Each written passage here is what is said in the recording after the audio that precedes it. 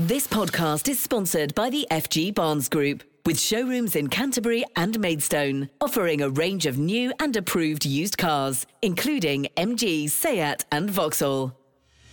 Kent Online News. News you can trust. This is the Kent Online Podcast. Hello and thanks for downloading today's podcast. I'm Jamie Long. It's Wednesday the 6th of April. And first today, the leader of Dover Councils told the Kent Online Podcast travel disruption in the town is unacceptable. People trying to cross the channel have faced long delays since Friday as P&O ferries are still suspended and other operators are struggling to keep up with demand.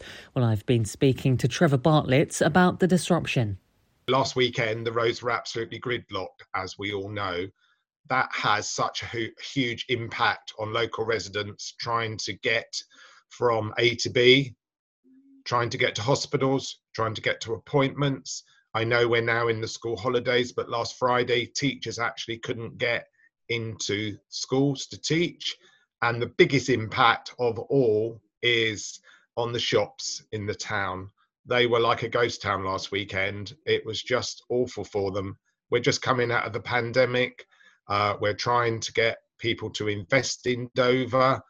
And when they hear stories like this, they're not going to want to. So it's such a huge impact on everything in our district.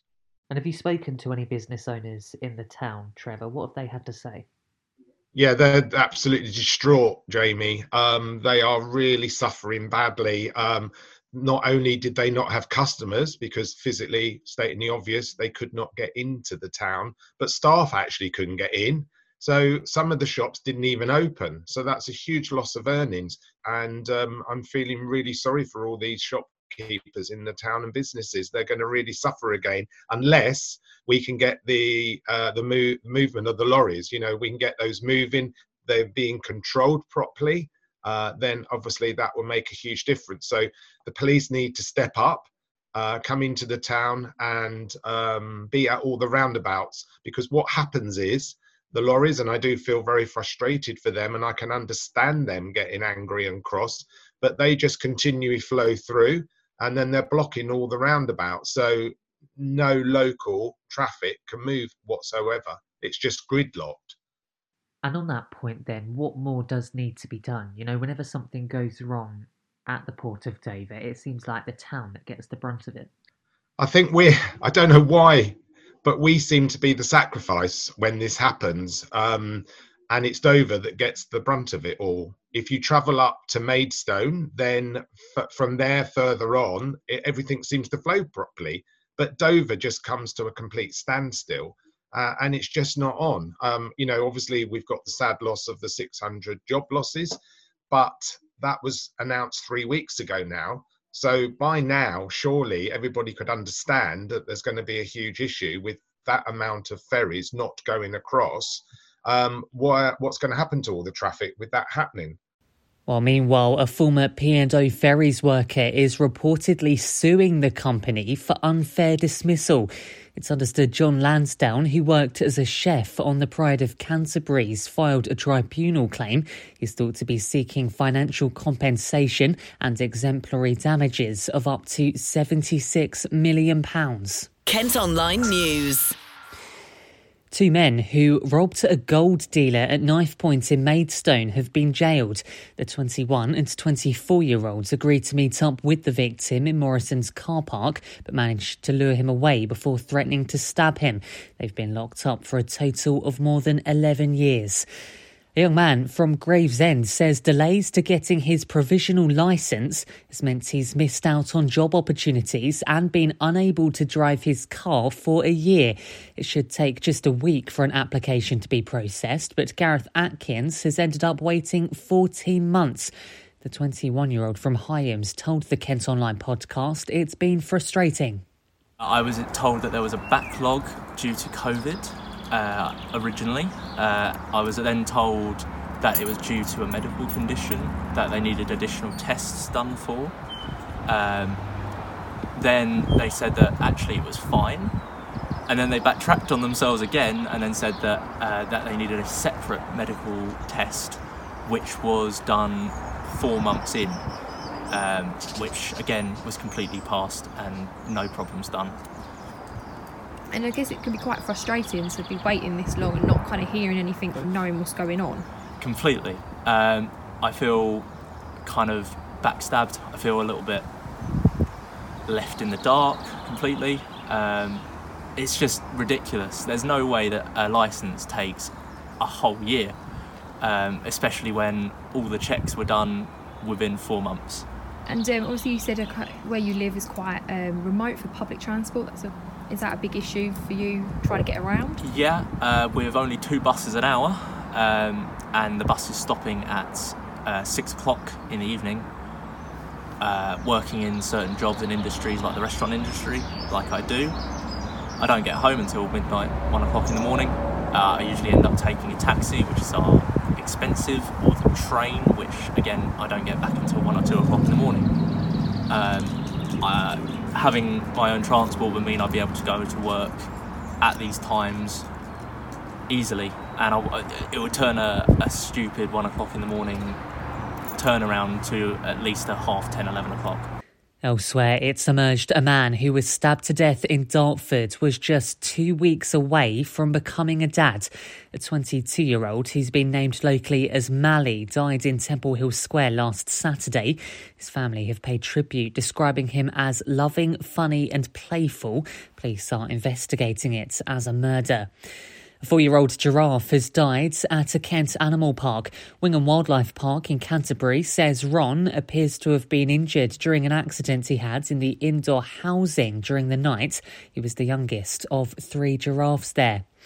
New research has revealed 3 senior officers at Kent County Council were paid more than £200,000 last year. They include the Corporate Director of Strategic Services, the man in charge of Children's Services, and the recently retired Director of Growth, Environment and Transport. There were 18 members of staff earning above £100,000.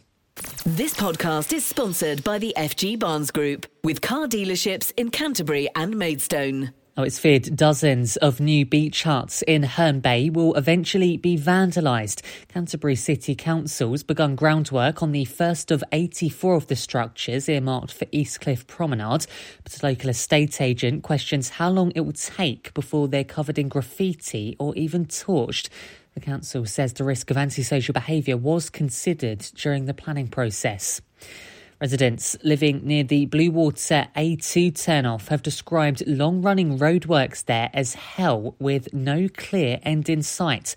Motorists near Bean and Dartford have been dealing with closures for the past 2 years as part of the planned £112 million upgrade to the Bean and Ebbsfleet junction. It's hoped the changes will increase the road's capacity to cope with higher demand. Ashley Johnson's from the Bean Residents Association. He's told our reporter Alex it's been a nightmare for businesses and residents. Purely because a lot of the work has been at night. We think some of it has been unnecessary, keeping people awake at night. And although we know they've got to get the job done, Balfour BT have really ignored our complaints. They've answered our questions, or half answered our questions, but it's been a real struggle. We're sorry for the people that tried to get to Bluewater and held up in the traffic because of some very poor, we think, traffic management. And for the businesses in down here in Watling Street, it's very difficult. And as you say, just sort of people trying to get home really as well, it's a struggle. Every day sort of not really knowing where they can go, what road might be closed, that kind of thing as well. I think we get not enough notice of closures. At the public inquiry in October 2020, we were told there would be 2 weeks notice of any diversions or closures.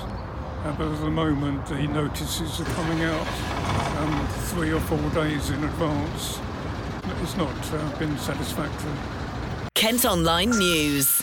The first Ukrainian refugees to arrive in Medway say they're overwhelmed by people's generosity. Irina Kulish and her 12-year-old daughter Nastia fled their home in Kiev last month and now been taken in by a family in Chatham. You can read more about their experience over at Kent Online. Plans to make 3 grammar schools in Medway mixed-gendered have taken a step forward. A consultation's been agreed to find out what people think of the idea of changing Fort Pitt, Holcombe and Chatham grammars. If approved, it'll come into force in September 2024 and hopefully tackle a shortage of places for boys in the area.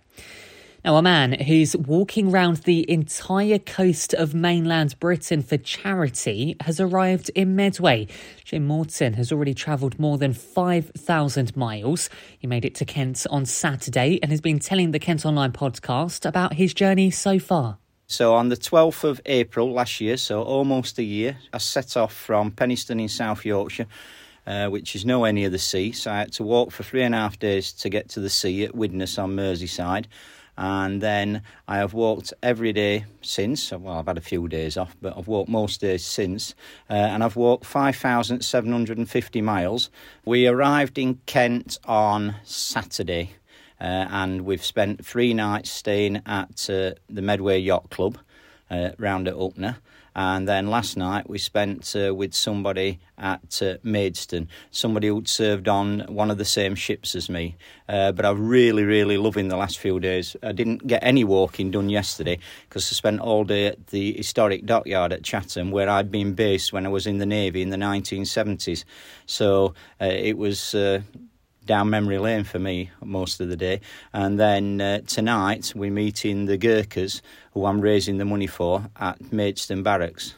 I just get up every morning, put my boots on and I go walking. My wife has got the hardest job because all I do is put my boots on, leave the motorhome and go off walking all day. And during the day, my wife has to get the 7.5 metre motorhome down little country lanes, especially in Scotland, drive it to wherever she's going to meet me at the end of the day, sort us out a campsite or somebody's drive to stay on, sort out the social media normally, getting newspapers and things like that, and also just everything she would do to run a normal home that was at home rather than being on 4 wheels and moving around the country. So after today, I shall be heading, I don't know how far I'll get today because I've got to be at Maidstone Barracks at 4:30. So then I'll still be going down through Gillingham, Sittingbourne, round the Isle of Sheppey, down to Ramsgate, Margate, all of Thanet, down then to Deal, Dover, Folkestone, where there's another big Gurkha contingent at Folkestone, at Shorncliffe Barracks, so I'll hopefully see them, and then on into Sussex. The reason why I'm doing it is to raise money for the Gurkha Welfare Trust. I've already raised £18,300. I've set myself a target of £50,000, which I hope to achieve, and that will already, I've earned enough to build 2 houses in Nepal for the Gurkhas.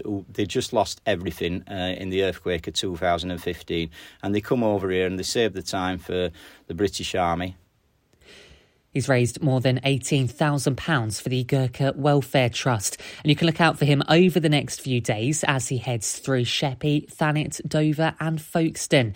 Well, that's all for today's podcast. Thanks for listening. Don't forget you can follow us on Facebook, Twitter and Instagram. Plus you can subscribe to the ad-free premium version of Kent Online for exclusive content. Just head to kentonline.co.uk/subscribe.